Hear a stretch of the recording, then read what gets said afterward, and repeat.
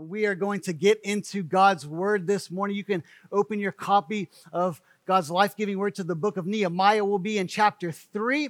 And as you turn there, I want to welcome our guest. If you are new, somewhat new to Redemption Hill, welcome. We are so glad that you worship with us, joining us online.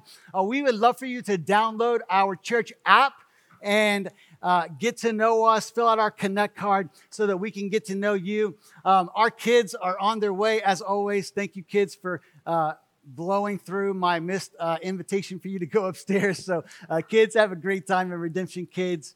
But we're so thankful that each one of you are here today, and we are confident that God has something great in store for you today.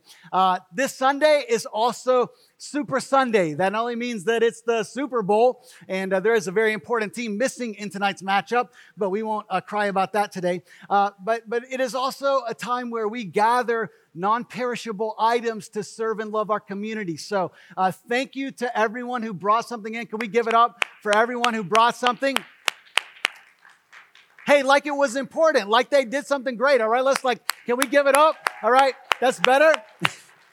And if you kind of did the golf clap, you're like, oh man, I forgot my stuff. Listen, don't worry. All right, we will celebrate loud for you next week when you bring your items next week, or you can just go to our app, to our giving option, and you can click Hunger Fund, and whatever is given today or this week, we'll know that is going to stock the micro pantry that we're going to be placing outside of our community center in Medford Square. So thank you for joining us. Thank you for contributing today.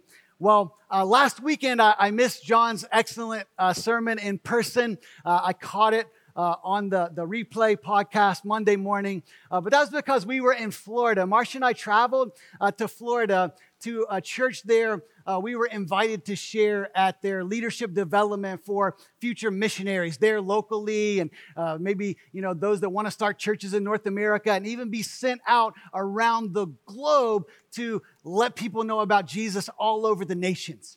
And we were really excited to go down and serve some of our friends and to serve their leadership sending pipeline. And when we were on our way down, we had, just a wonderful experience in the air.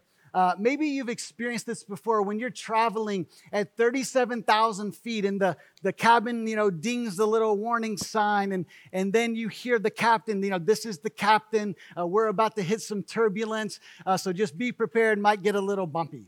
And in full disclosure, Pastor Tanner, I'm really, save a few rare occasions when it's really turbulent.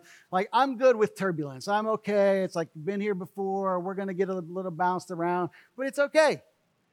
But my wife, on the other hand, she goes into full silence mode, It's she's not saying anything. She's grabbing the armrest. She's praying like her life depends on it. And this is what's going on.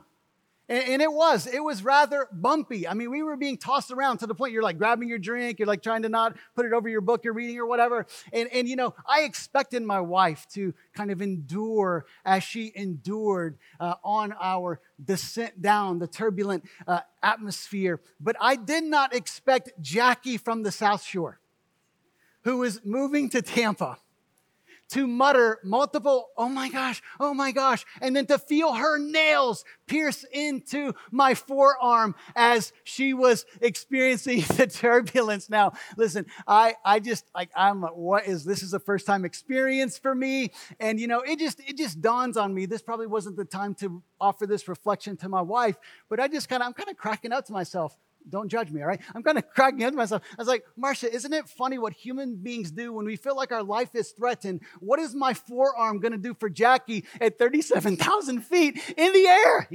It's just wow. But, thankfully we made it down.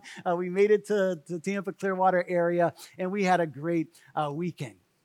But as you know, we all face turbulence in life. We all get bounced around by the things that swirl around us. Another displeasing dynamic of air travel is what is known as headwind. Okay, so I just want you to see this. This is my son, my 3-year-old son, Titus, his little, this plane. I think it like costs $4. It really, like I could throw it probably to the upper section. I won't do that right now, but it is like, it's legit. And so when you're traveling somewhere, what you want is not headwind that comes into the flight path and slows the plane down, but what do you want? You want tailwind, right? Because tailwind will propel you to travel faster. I was fascinated on the way home. You know, sometimes I'm usually reading my Bible, another book, or I'll just check the flight, status tracker. And so I just, I've kind of done my thing. And so I checked the flight status tracker, and it says that we are traveling at 520 miles per hour with a tailwind of 141. So you do the math. That's 661 miles per hour we are flying. And I, make the mistake. Hey, Marsha, guess how fast we're going because of the tailwind. It's just like, I am not a fast learner, but that's, how our trip went. But again, we face turbulence in life. We face headwind in life. And this is what we see in the book of Nehemiah. Nehemiah is doing a great work for God. And anytime you engage in a great work for God, this is what you need to know. You are signing up for turbulence and headwind. We see this throughout the book of Nehemiah. And I want to really highlight this because I know, as you know, the last 2 years of living has been a lot of experience. We are becoming professionals in learning how to experience headwind. COVID has delivered massive doses of headwind. Relational isolation, headwind.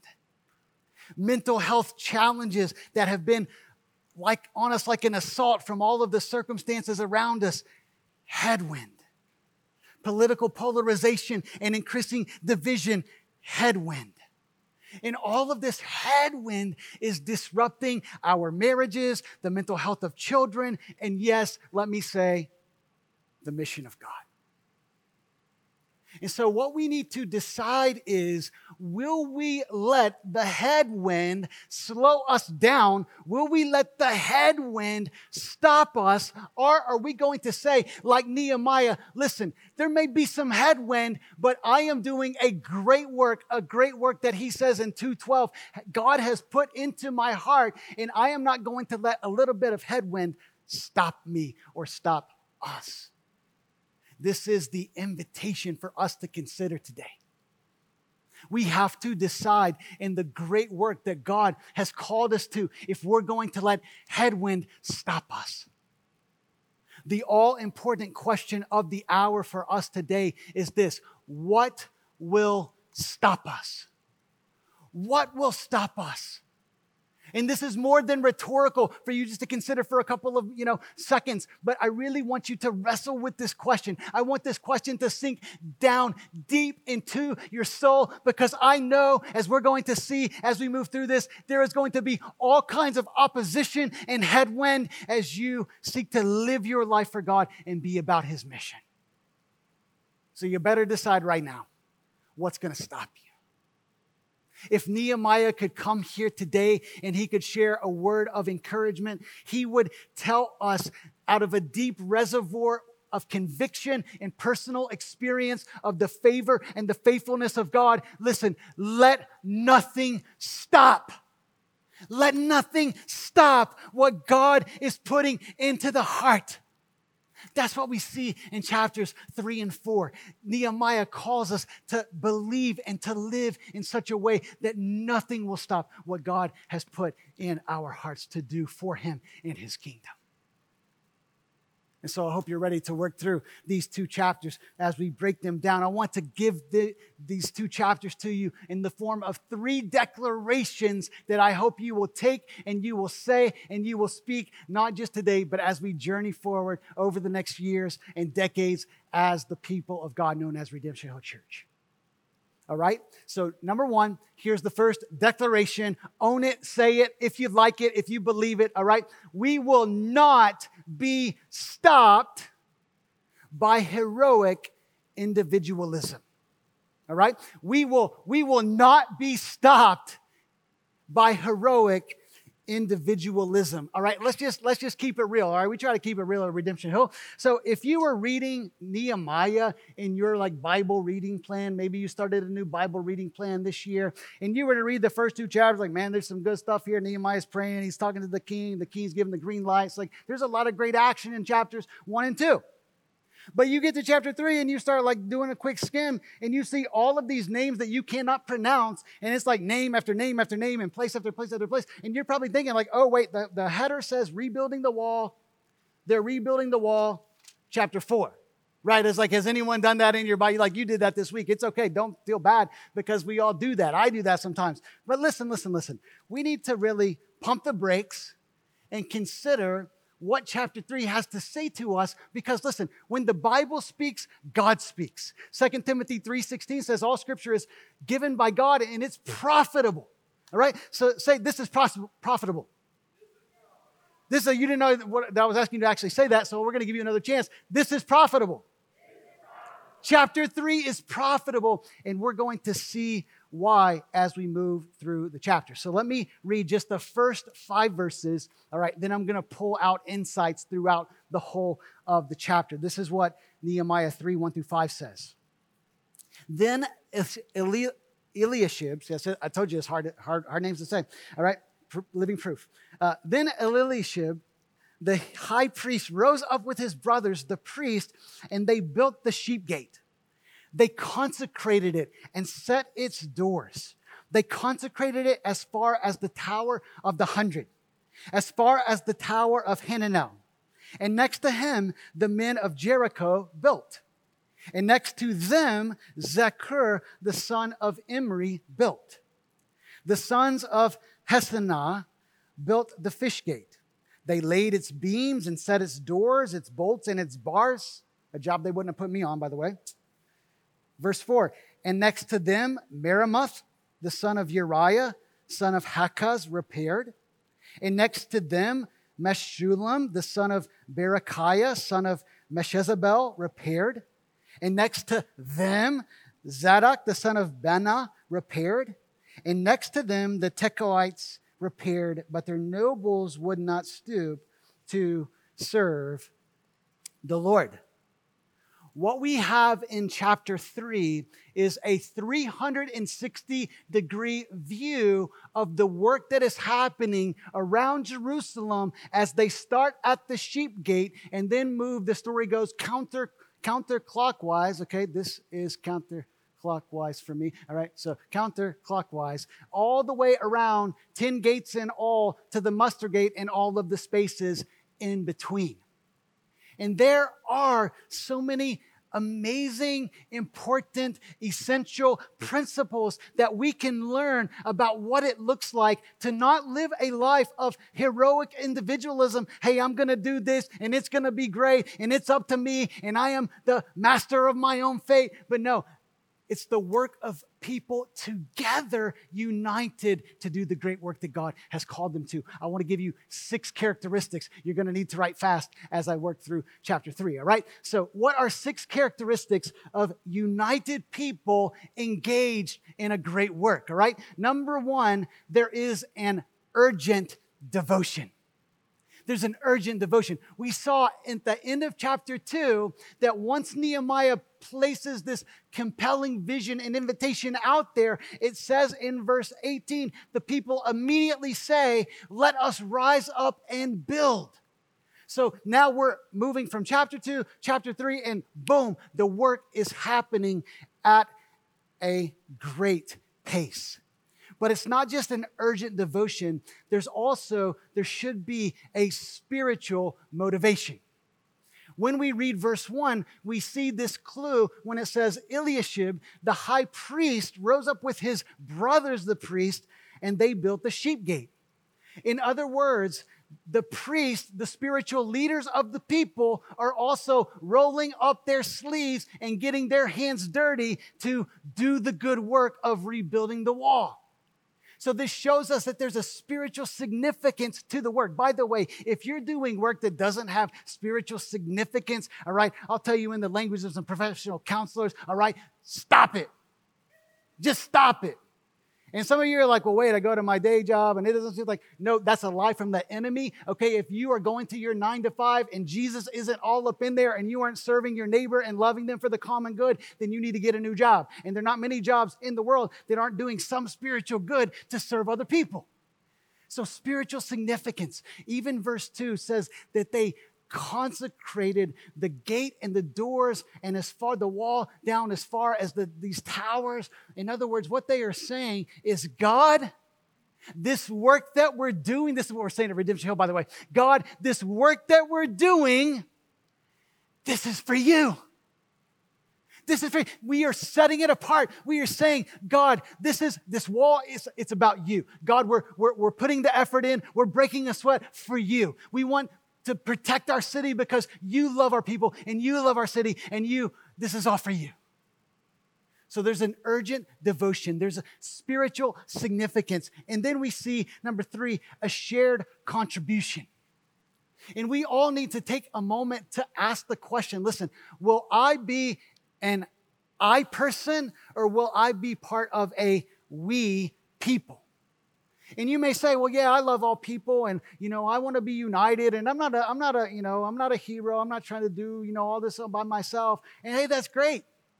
But you may say, hey, I'm not an individualist. And yet you may sit on the sidelines and watch everyone else do the work. Right? So we have to decide, are we going to be a we people? Are we going to work together? What I love in this chapter, starting in verse 2 and then picking up some major steam in verse 6, you'll see this phrase again and again. It'll say, and next to them, and next to them, and next to them. And next to them, and after him, after him, after her, and then, there's some more people, and they're all doing the work, and they're doing it simultaneously. There is a shared contribution. They're working on roughly 40 different areas where repairs need to be done, okay? Gate after gate, section after section, the work is happening and moving forward. And I love this. Alexander Nicolashian helped me see this in his commentary. All right. He says that the way that chapter 3 is structured, and I can't help but agree with him, he says that it tells us that the impression here is that each contribution is as significant as every other. Were all of the sections the same length? No. Were all of the gates equally important? No, but is the contribution of all equally important? Yes. So it doesn't matter what your role is or what your gift is or how you're serving in the kingdom of God. Listen, we're all in this together. There is a shared contribution that we make together as the people of God, but we do it with a distinct diversity. Yes, I know this sounds like the vision sermon from January 9th, but we need a replay. Because God loves not to just work through one leader, Nehemiah. Yes, we thank you, Nehemiah. You were a great leader. But no, there is all kinds of people involved in the work. What we see here are women and men, young and old, families and individuals. Sometimes people are marked by their occupation. Other times they're marked by their geographic location. But in this, we hear the words of 1 Corinthians 12:7 once again saying, to each is given a manifestation of the Spirit for the common good.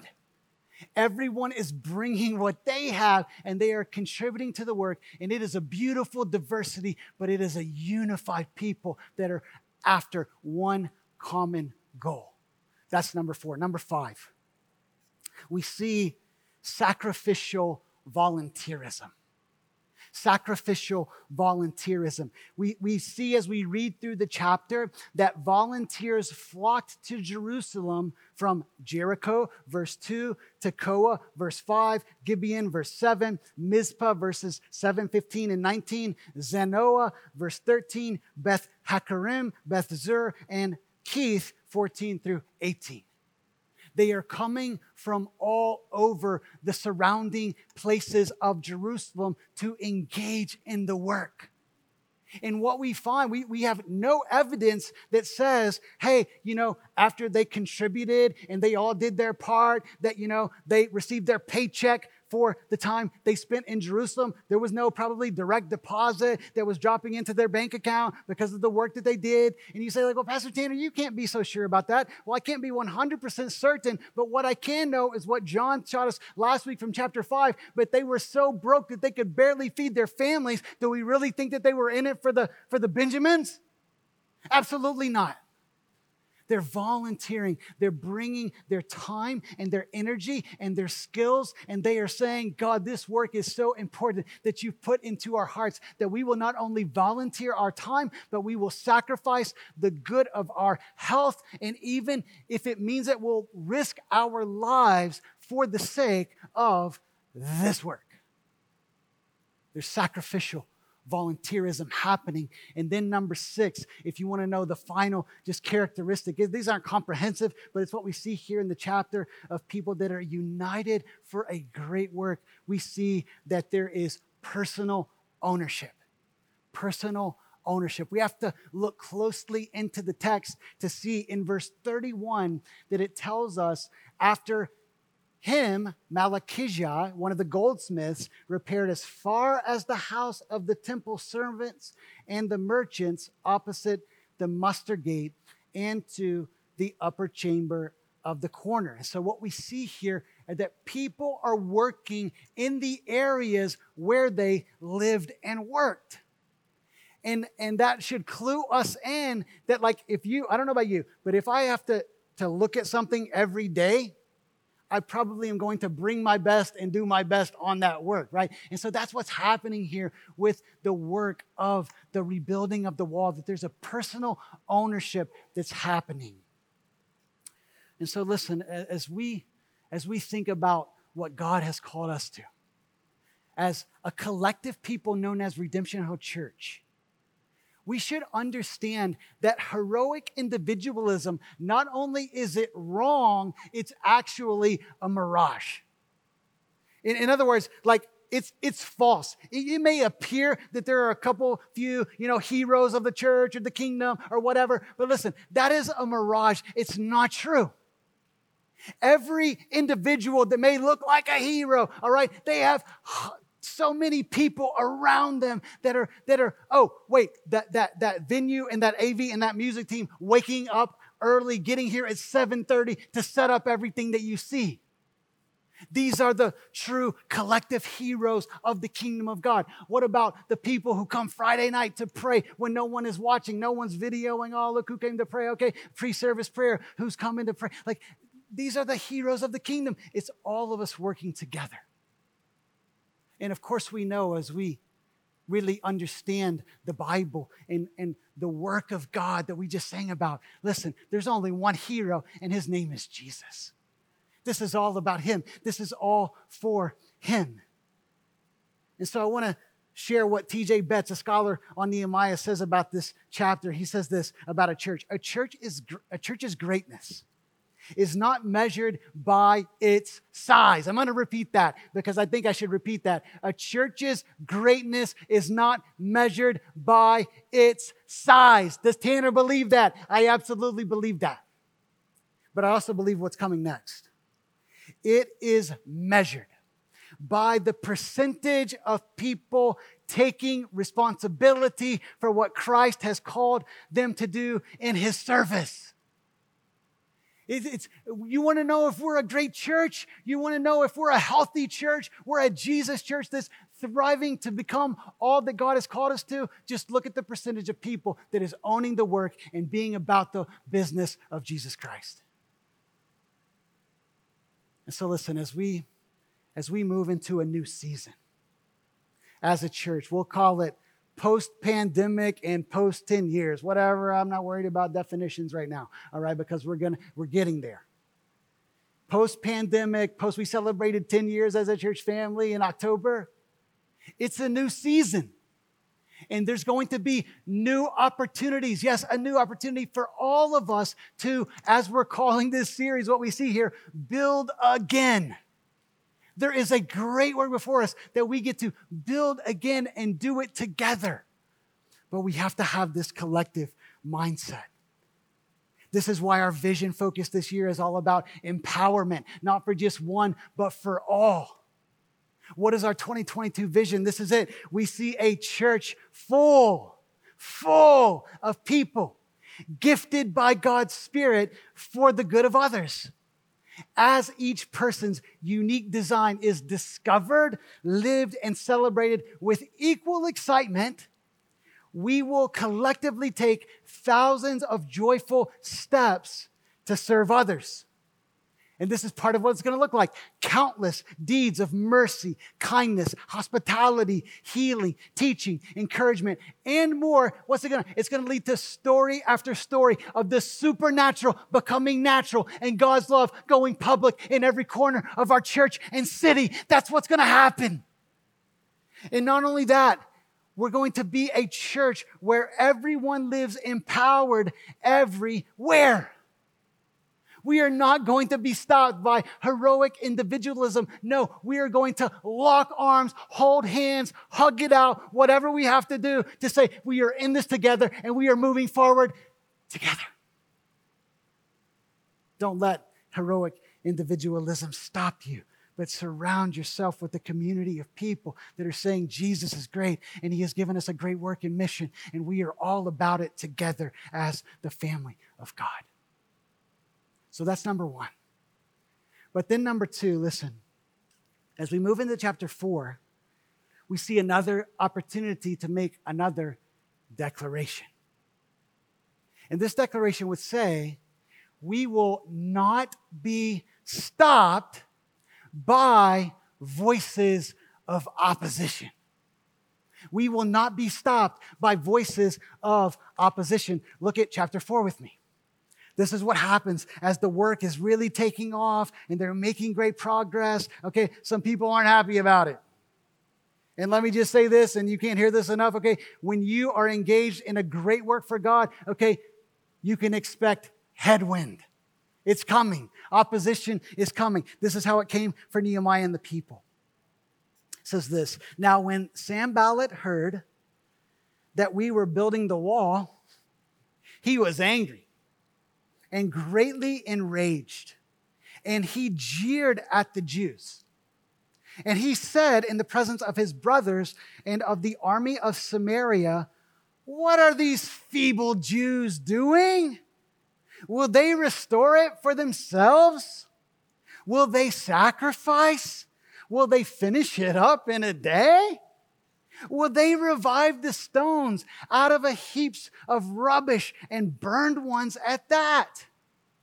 And then his partner in crime, Tobiah, speaks up in chapter 4, verse 3, and he says, yes, what they are building, if a fox goes up on the wall, he will break down their stone wall.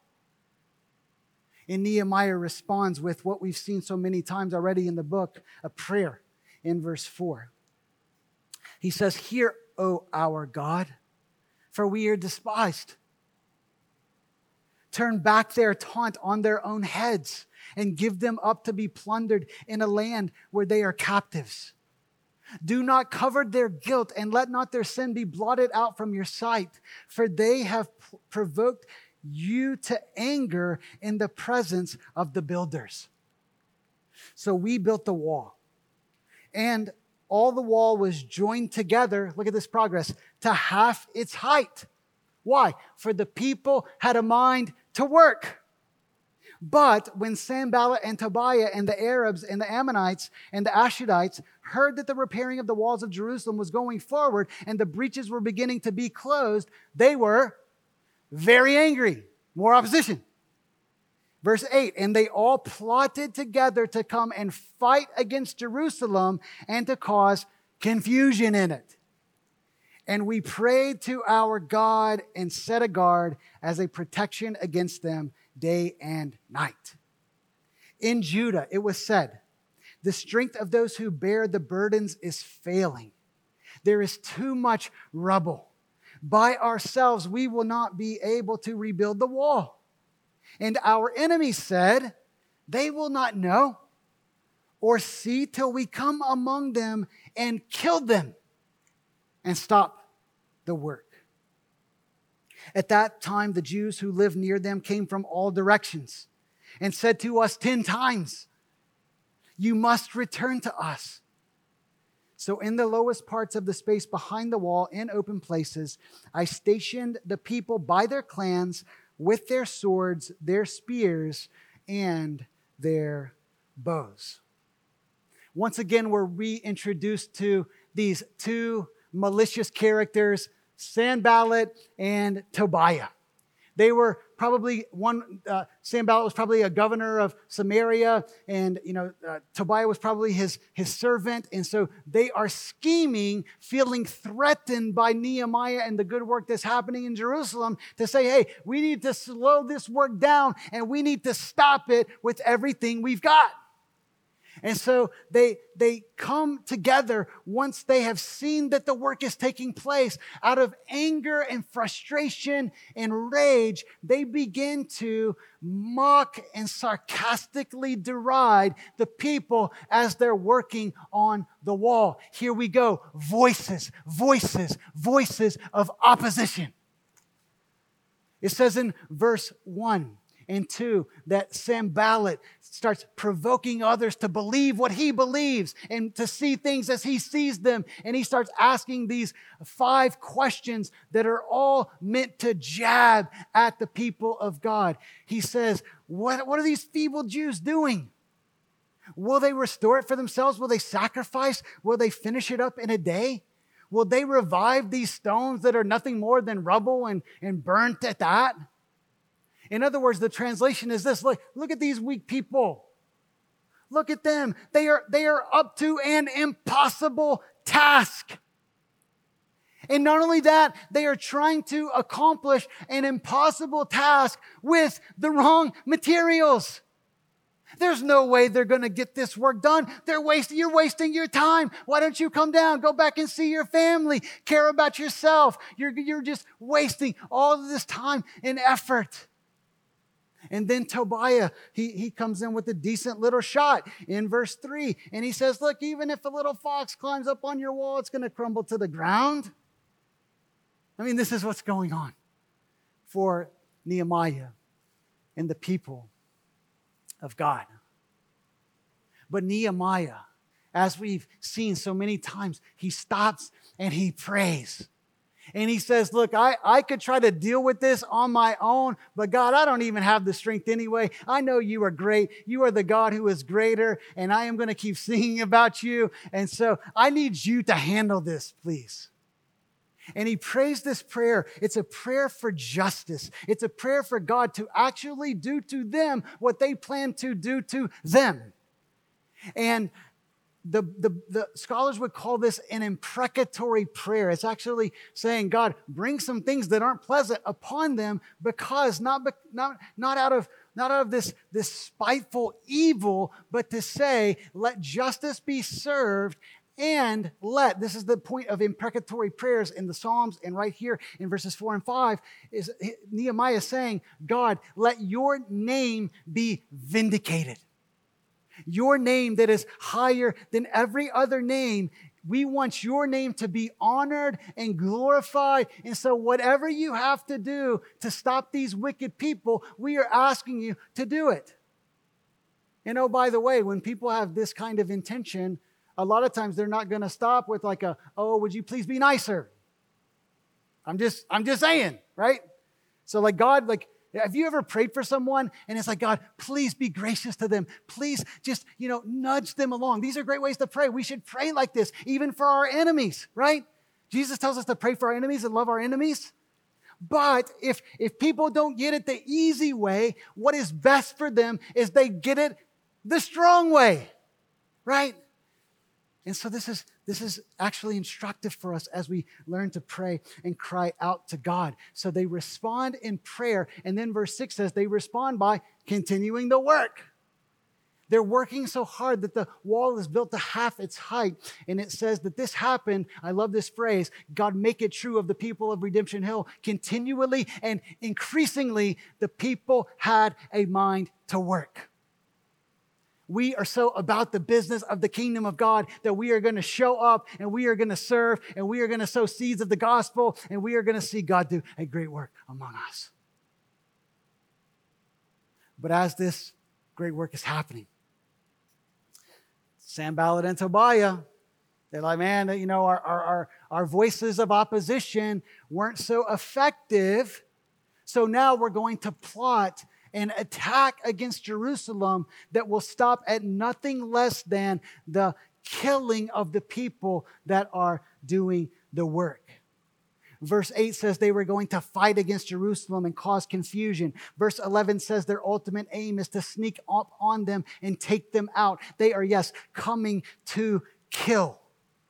And so it's little wonder that, first the people of Israel who hear of their plans are coming from all directions. It's idiomatic in verse 12 where it says that they said 10 times, return to us. In other words, like people were saying, they're going to come and kill you. Watch out, maybe even stop the work. And yet, they continue.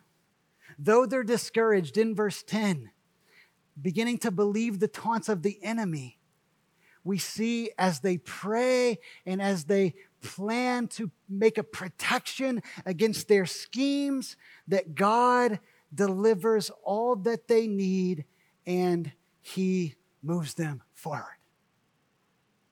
He moves them forward.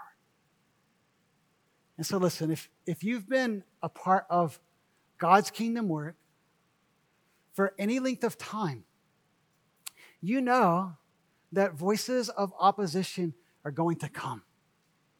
And I'll be the first to testify and say, look, it's not enjoyable. It's not fun to hear the voices of, oh, you guys this and your church that and you did it, and just over and over. I got to be honest, the last year as a pastor, I have heard more voices of opposition than any time in my decade as a pastor of Redemption Hill Church. And I don't say that to whine. I just say that as I feel the pain, and I'm saying, God, help me to be like Nehemiah and not stop the work, the great work that you have called me and us to do. And what has helped me more than anything, listen to this. Always remember, when all else fails and you do not know what to do, here's what you do. You go back to Jesus. You go back and you remember who Jesus is, because there's been nothing more supportive of my soul than going back and rereading the Gospels and seeing what happened to Jesus. And then I start praying, oh, Jesus, they say you had a demon. Jesus, they say you were out of your mind. Jesus, they called you illegitimate. Jesus, they said that the miraculous works that you did, which was the finger of God, was actually the work of Satan. Jesus, they said far worse about you. And oh, Jesus, wait, you were so gracious. You loved us so much that you would tell us in Matthew chapter 10 that we should expect this. Verses 24 and 25 of Matthew 10 say this. Jesus says, a servant is not greater than his master. If they call the master of the house Beelzebul, how much more will they malign those of his household? We follow the true and greater Nehemiah. When the voices of opposition come against us, and they're sure to come, what do? We remember Jesus and we respond with Jesus' grace. And a couple of other things about opposition. We need to learn how to navigate opposition, okay? Number one, we need to remember that God has told us and showed us that behind every voice of opposition is the great opposer of our souls. God has an enemy. His name is Satan. And Ephesians 6, 10 through 12 tells us to be strong in the strength of the Lord and put on the full armor of God. Why? Because we do not wrestle against flesh and blood, but we wrestle against the principalities and the powers of darkness in this present evil age. So behind every opposition is the evil one who is trying to slow us down and to stop our work. But even as we remember that, again, we go back and we remember that though we have an opposer, we have a greater advocate in his name. Yes, I brought the flag back out for you. His name is Jesus. And listen. Hey, by the way, this is the new signal, all right? For pastors and staff and church members, okay? When the voices of opposition come, here's what we need to do for one another. Do you see that? Did you catch it? We're hoisting up the flag. Because listen. If death could not defeat our King, and Jesus lives within us, if death couldn't stop him and he is in us, then what can stop us? No headwind, no voice of opposition is going to stop us from accomplishing the work that God has set before us. Thank you, Jesus, for your faithfulness. We will not be stopped by heroic individualism, nor will we be stopped by the voices of opposition. But then finally, and this one is so important, and this one really, really helps us take a look in the mirror, all of us, including myself. Because the third declaration that we must make if we are going to accomplish a great work for God is this: we will not be stopped by faithless hearts. And when I say faithless hearts, I mean our hearts. I mean your heart and my heart. Look at verses 13 through 23 as we wrap up our time in God's word. It says, starting in verse 14, "And I looked and arose and said to the nobles and to the officials and to the rest of the people, 'Do not be afraid of them. Remember the Lord, who is great,'" we sang about it, "who is great and awesome, and fight for your brothers, your sons, your daughters, your wives, and your homes. When our enemies," look at this, "when they heard that it was known to us and that God had frustrated their plan, we all returned to the wall, each to his own work. From that day on, half my servants worked on construction, and half held the spears, shields, bows, and coats of mail, and the leaders stood behind the whole house of Judah, who were building on the wall. Those who carried burdens were loaded in such a way that each labored on the work with one hand and held his weapon with the other. And each of the builders had his sword strapped at his side while he built. The man who sounded the trumpet was beside me. And I said to the nobles and to the officials and to the rest of the people, 'The work is great and widely spread, and we are separated on the wall, far from one another. In the place where you hear the sound of the trumpet, rally to us there. Our God will fight for us.' So we labored at the work, and half of them held the spears from the break of dawn until the stars came out.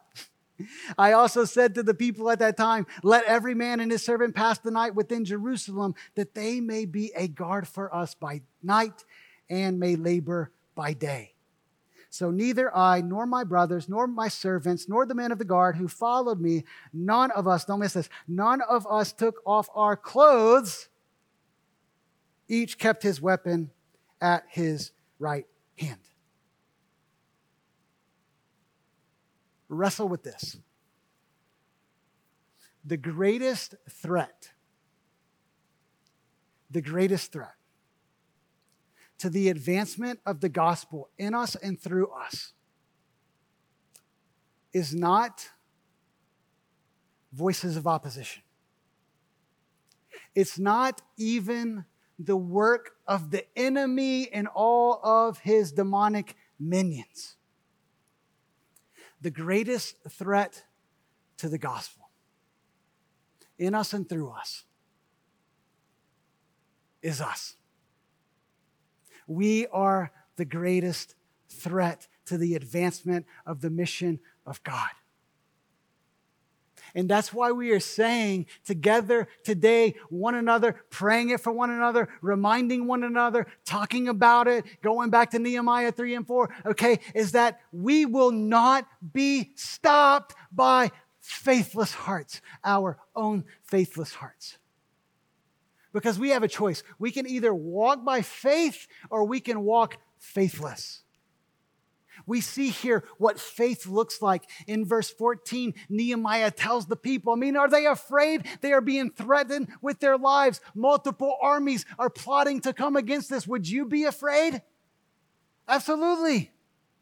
And Nehemiah says, do not be afraid. I have a really good friend. I think we're going to commission him in just a little bit, that we've gone through so many, trials and storms and headwind over our 10 years, 12, 13 years of planning and no money. How you going to move to Boston? You got any money? You can't start a church. Oh, don't go to Boston, man. That's the church planter's graveyard. You don't want to go there. That'll never work. You meet people. Oh, that's going to be tough. I hope it goes well for you, but it's really going to be tough. Churches don't make it around here. And it's like, and what does John always tell me?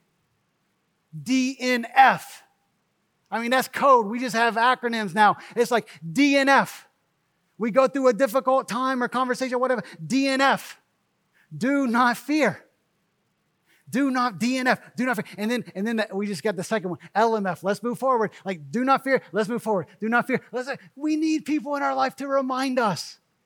Don't fear. God is in control. What? We see it here. Faith-building prayer. We remember the Lord. That's where faith comes from. You want to live a life of faith? Here's the recipe. Remember the Lord. The Lord is great and awesome. We look to you, God, and we remember how great you are. And that you are the God, that I love this, that God has a sneaky way, very sneaky, of exposing the plots and plans of our enemies. It says it in verse 15 that the enemies heard that God had frustrated their plan, and they all returned to the work. Nehemiah and the people were responding full of faith. Their faith reveals this unstoppable resolve in their hearts. Just got a couple minutes for you to see this. Look at verses 16 through 18. It says here that they're working on the wall, and they've got their mortar. Okay, they got their stones. They got their trowel. Okay, that little flat, a tool that presses the mortar in between the stones so that they all stick together. All right, I'm not a mason, but that's how you do it. Okay, and they got their trowel in one hand, and they got what? A sword in another, to say, we're going to keep building, but if we have to throw down and defend ourselves, we're going to defend ourselves and protect our homes and our city. So that's decent resolve. I don't know about you, but I think that's pretty decent resolve. But then we go on in verses 19 and 20, and it says they devise a strategic plan. Strategic plans are really, really good under the sovereign plan of God to say, hey, listen, we have some weaknesses here, and, we're all spread out, but we need to all keep working on our sections. So here's our solution. If the enemy attacks on the east side, the trumpet blows on the east side, and we're all rushing to the east side to protect and fight for one another. And as we fight, we know what? Our God will fight for us. Underline verse 20. Our God will fight for us. This is what Moses said in Exodus 14. This is what David said in 1 Samuel 17. We know and follow and love the God of Moses, the God of David, the God of Nehemiah, the God, yes, Jesus Christ himself. And then we see in verses 21 through 23, look at their commitment. Look at verse 21. It says they worked as long as they had light. That's how about the work they are. Verse 22 says that though they lived miles away from Jerusalem and they weren't seeing their families and they weren't tending to their own fields at the cost of their own livelihood and financial security, they are staying in the city to defend the city.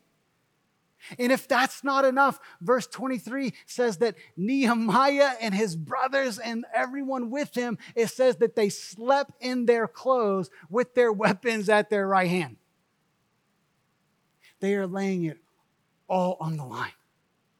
They are not withholding anything from God and the work that he has called them to do. And so Redemption Hill, listen. I'm asking you today, whether you are here at Medford High School, home, online, catch it on Monday, Tuesday, Wednesday, whatever, the month of March, whenever you hear this sermon, I'm asking you today to decide what will stop us.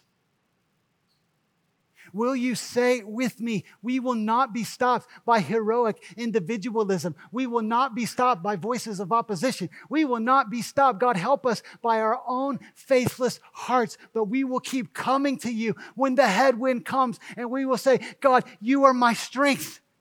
God, you are, yes, what? You are my tailwind, Holy Spirit. And you are going to keep pushing us forward for everything that you have for us and through us. And so just listen to this. Listen to this vision that we've crafted as a staff team. Shared it on Vision Sunday. I'm going to keep sharing it. We're going to keep thinking about it and praying on it as a church family. Listen, this is part of the great work that God has called us to. And I hope when you hear it and you read it, your heart beats a little bit faster and you say, hey, I want to be a part of that great work.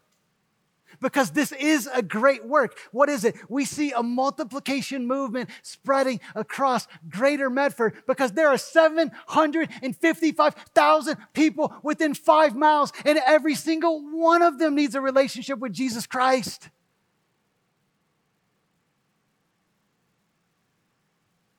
Amen. They're restlessly waiting, whether they realize it or not. They're restless and they're looking for all of these things and money and work and all that's going to satisfy, but nothing satisfies except the one who made us, God himself. So we're going to be fueled by our pursuit of God and filled with his Spirit to make disciples who urgently lead others from spiritual apathy to abundant life in Christ. And then we're going to start seeing our neighbors and our coworkers and our friends at the coffee shop. All right, we're going to see them taste true freedom and joy. It's going to fill living rooms, classrooms, and conference rooms. And ultimately, by 2030, we're going to see at least 3 new churches and dozens of new groups cover the map. But we already know, all right? We already know that this vision will come alive only through bold prayer and action, and we will impact lives from New England to the nations. I'm just asking you, are you on board with this today? And if you're on board with this today, will you say, hey, nothing's going to stop us?